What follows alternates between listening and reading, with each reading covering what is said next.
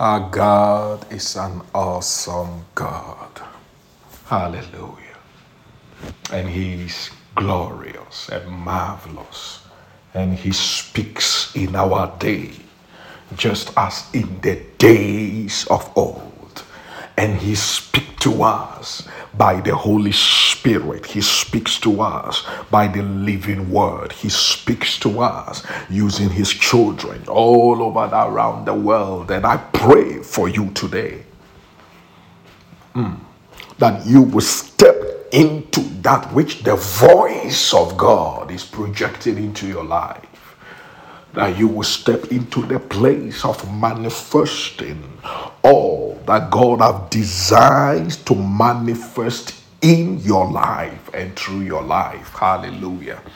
And I bless the Lord that His ears are open to hear you. His ears are open to hear you, and He honors His word, and He honors His promises, and He bring His promises to pass. Hallelujah. So be encouraged, be empowered, be lifted up in your spirit, be quickened by His grace, and step into the place of His awesome testimonies. Hallelujah. I just have a short word on my heart. I was asking myself not long ago, God, what have you told me today that you want to communicate to your children? Because it's been a day full of many things, but my attention was drawn to a prophetic word about our Lord Jesus Christ. And I want to go to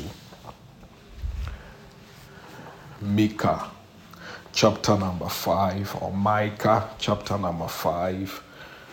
It's the verse number 2, but I'll read from verse number 1. It said, "Now muster your troops, O daughter of troops, siege inlaid against us.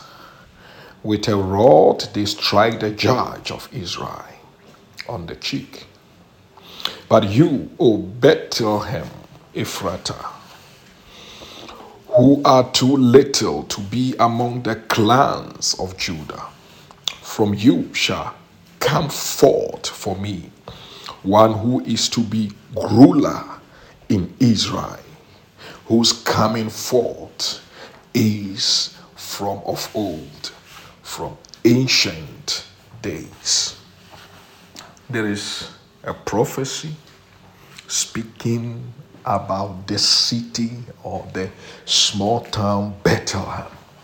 Hallelujah. He said it is Benjamin is wirklich is actually too small a tribe to be part of the tribes of Israel, and yet God included it. The word, the message is clear. This is what God wants to tell you. Don't despise the little things. 2, don't be too small in your own eyes.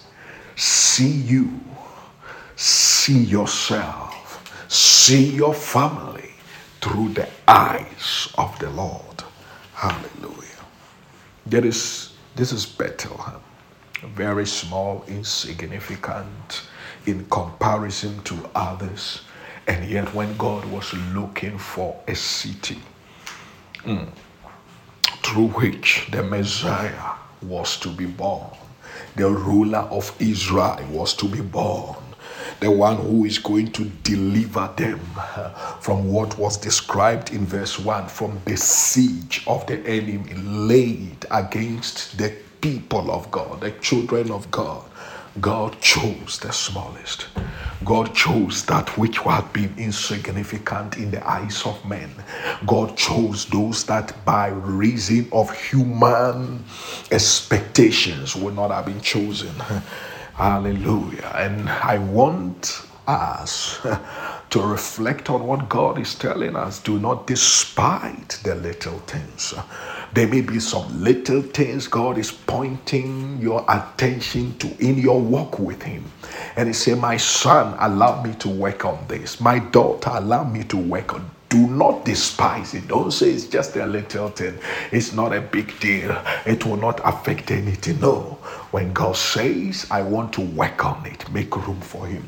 Because He knows the bigger picture that you do not know. And what He wants to do in your life is different from what you have planned for your life. What He wants to use as a key to turn some doors open is different from what you may be projecting to be the key He is going to use. So make room for the Lord. Hallelujah. He was telling Bethlehem Ephrata, make room for the Messiah. It's going to rise up from this place. Praise God. And we see it being quoted in Matthew chapter number 2, the verse number 6 is quoted over there. Hallelujah. And I want to draw your attention to when it was quoted. It was when these wise men wanted to find out where the Messiah had been born, and the King Herod called his wise men and soothsayers and wherever they are together and really wanted to find out where have the king been born. And the result is that this truth came in perspective. See, they told him, in Bethlehem of Judea, for it is written by the prophet, and you, O Bethlehem, in the land of Judah, are by no means least among the rulers of Judah, for from you shall come a ruler who will shepherd my people Israel. For from you shall come a ruler. Hallelujah. For from you shall come greatness. For from you shall come the manifestation of the glory of the Lord. For from you shall come the key that will turn the nation around and begin to project the overflow of God's awakening of people unto the coming Messiah. Hallelujah. He said, the one who is rising out of you shall become the shepherd of my people. He shall shepherd my people, but he is going to rise up from this little place. I don't know who you are, but God said, you may look at yourself as just one person, one little thing. Who am I? Who am I? Who am I? We are all nothing without Him. But praise God that we are not without Him. So we are something in His house. So you are valuable. Stop looking at the battles you are going through. It will get you confused. Stop listening to the news around you. It will make you hopeless in some situations. And begin to see yourself from the perspective of God, that God is speaking to you personally. Like He spoke about a city. He is interested in a city that is interested in you. Hallelujah. So make room for the Lord today. Make room for the Lord this week. Make room for the Lord as we head towards the end of the second month of this year.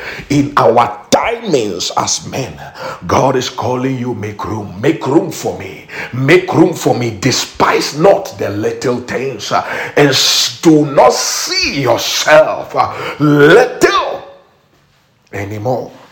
Make room, for my words will stand and they will come to pass as they have been ordained.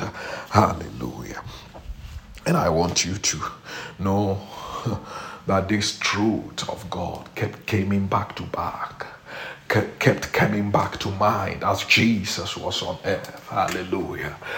As Jesus was, so this truth, this prophecy that was made more than 600 years before Jesus came was fulfilled by Him. And those who are acquainted with prophecies, including those who were even the enemies of of the truth, enemies of the Israelite, enemies of the Messiah being born, even they believed. When they heard that the King of the Jews had been born, they knew the prophecy will be fulfilled. I want you to know the devil may be on your heels because he is scared about a prophetic word, about the truth that God has released in his word that is coming to pass, but he cannot stop nothing. As long as you hold on to the truth of the living word, he cannot stop nothing. You know, as Jesus was no more a baby, and the time of Herod and the wise men was over, and he has already started his ministry.